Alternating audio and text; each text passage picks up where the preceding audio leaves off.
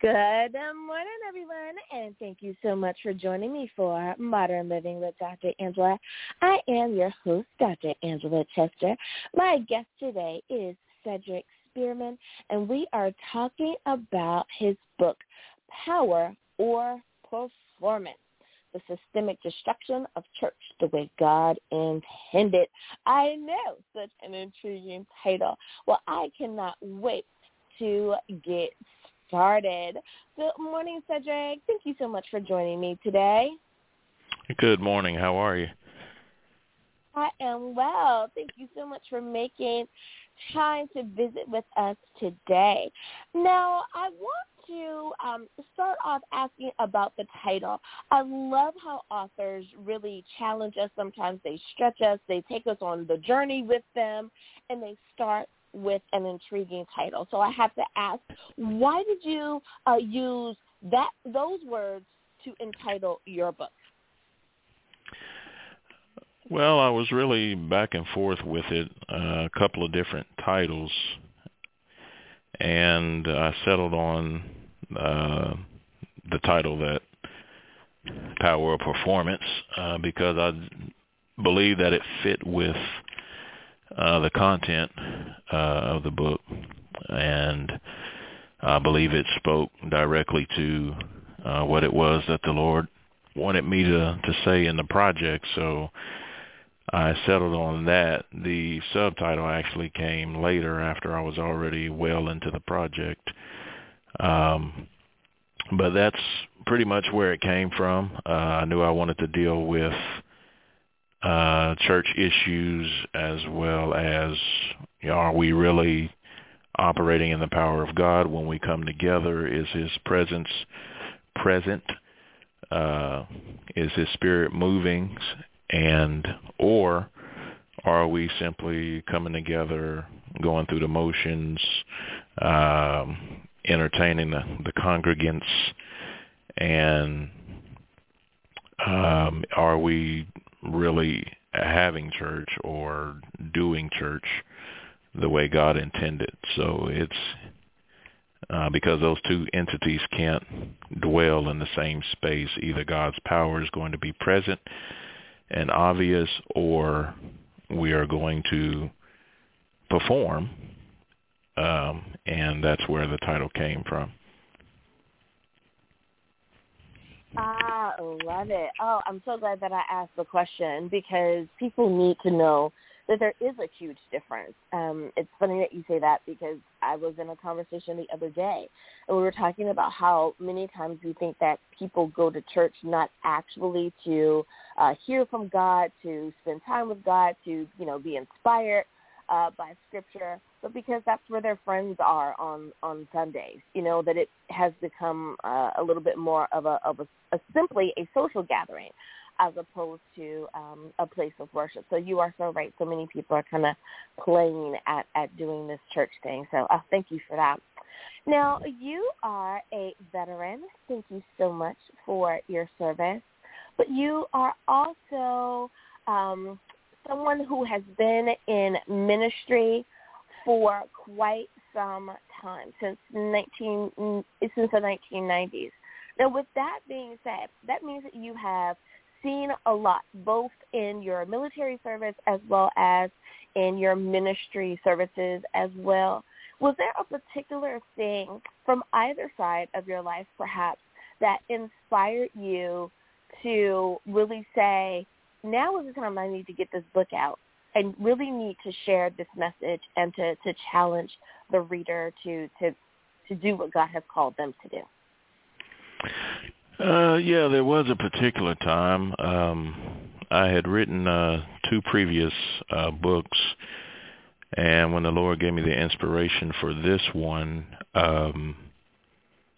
I began to take notes and write some things down. I always carry legal pads with me, so that when the Lord speaks, I can jot it down at that moment. That way I don't lose that information. When He gave me the inspiration for this book, I actually did not want to write it because I knew the content that was going to go into the project, and a lot of those subjects are controversial. People may not always necessarily agree with the viewpoint that I approach it from, and so I didn't want to write the book. So I initially started it. I put it away for several months, actually over a year. I didn't do anything with it. I didn't touch it. I didn't mess with it because, again, it was something that I didn't want to put out there initially. And then about a year or so later, the Spirit spoke to me and said, you need to get back to work on that project and release that book. So at that particular time, I began to work at a pretty rapid pace. All of my days off, all of my time off were spent in my office with the door closed. And sometimes I would literally work on it from the time I got up in the morning, which was about 6, till the time I went to bed at night, which sometimes was 10:30, 11 o'clock. And after completing it, that's when I moved forward with the publication process. But that's when I knew that it was something that the Lord wanted me to release, and whether or not individuals would agree with the content or not, it was something that I felt pressed to finish, and that the Lord wanted me to put out there as a publication. And that's why I came back and finished the project after initially taking a year off from writing it. And, you know, I thank you so much for that answer, because I remember speaking to another author that said, you know, I really didn't want to do it, you know, either. I knew it needed to be done, but it wasn't like on the top of my to-do list. And I think he said it took him about 5 to 10 years to really kind of roll back around to it. But once he did, he too had that kind of that pressing feeling, that call to action. He was like, okay, you know, God's really telling me I need to do this. Let me do it. So I think you're right. When we are supposed to do something, we can't shake that feeling. We can't, you know, avoid it any longer. We must do what we have been inspired to do. I love that. Thank you for sharing that piece. Now, yes, ma'am. Absolutely. Now, for so many of the authors that I talk to, there's a particular thing that they want to accomplish with their book. Like, they want to challenge someone to stop a bad habit. They want to encourage people to keep walking in faith. Some folks are just simply sharing a point of view because they're trying to, you know, allow people or give people permission to think outside of the box. Is there any particular thing or theme that you are trying to achieve with the readers? Is there a particular message that you want to make sure that they take away having read your book? Well, the message I wanted the reader to take away after having read the book is that the church has not been what God has called us to be. We are supposed to be a called out people, set aside, consecrated for the work and the purpose of the God that we serve. And the church has not been diligent in being what God purposed us to be, because we've taken on the mindset of the culture. We want to go along with societal norms. We want to be a part of a world that the Bible tells us to come out of. So in essence, the work is really an indictment against the church for not being what God has called us to be. We have, you know, pastors and church leaders, whatever they want to call themselves, who have not been on their post, who have not told their people the truth, who have compromised and catered to the needs and the wants of the people. And that's not what God called us to do. We have to tell the truth when they like it and when they don't like it, whether they agree with it or disagree with it. Our obligation is to God first. And so we can't be passive.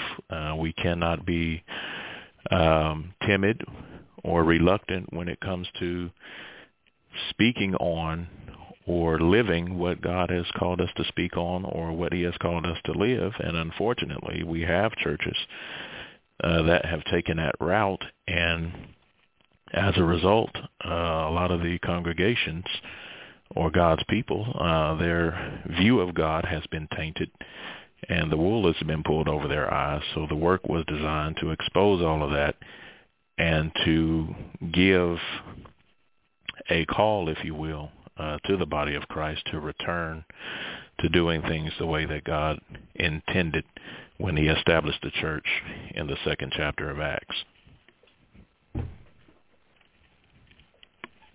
You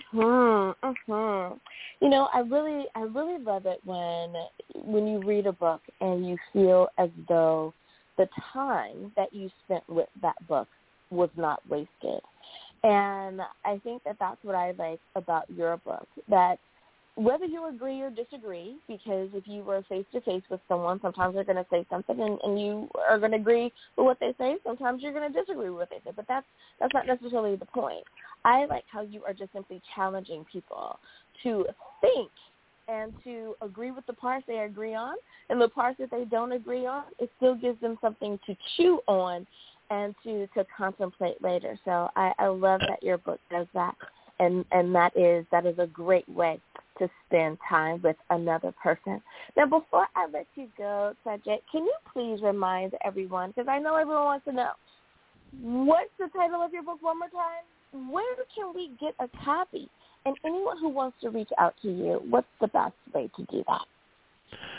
The title of the book is Power or Performance, the Systemic Destruction of Church the Way God Intended. They can pick it up at any online site that sells books, Amazon, Barnes & Noble, Books A Million. They can also go directly to Westbow website, westbowpress.com. They can order the book there as well. And anyone who would like to get in contact with me can do so by emailing me at cedricspearmon@yahoo.com. I love it. Thank you again, Cedric, for spending some time with us here today on Modern Living with Dr. Angela. Yes, ma'am. Thank you so much for having me. Absolutely. And listeners, thank you for spending some time with us here as well. You know what time it is. It's time for us to take a very short break. We'll be back right after this.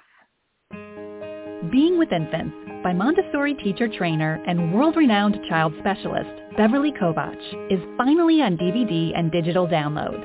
The long-awaited 3D disc set is essential for any new parent, grandparent, or infant caregiver wanting respectful relationships with infants and their care. Being with Infants is broken down into 20 easy-to-digest video lessons, complete with demonstrations.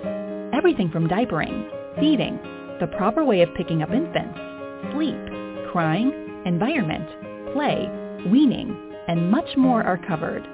Being with Infants is available on DVD and digital download at Walmart, Target, Barnes & Noble, and Amazon. Order today and be sure to follow Being with Infants on Facebook for free bonus content.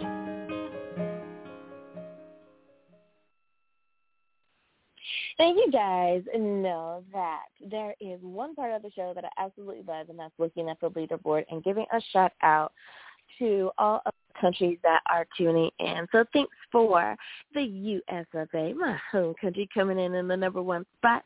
Number 2 is the Philippines. Number 3 is Australia. Number 4 is Canada. And number 5 is Russia. Thanks, you guys, for tuning in and making our show an international success. Well, until next time, everyone, may you have great mental health. Until next time, everyone, bye-bye.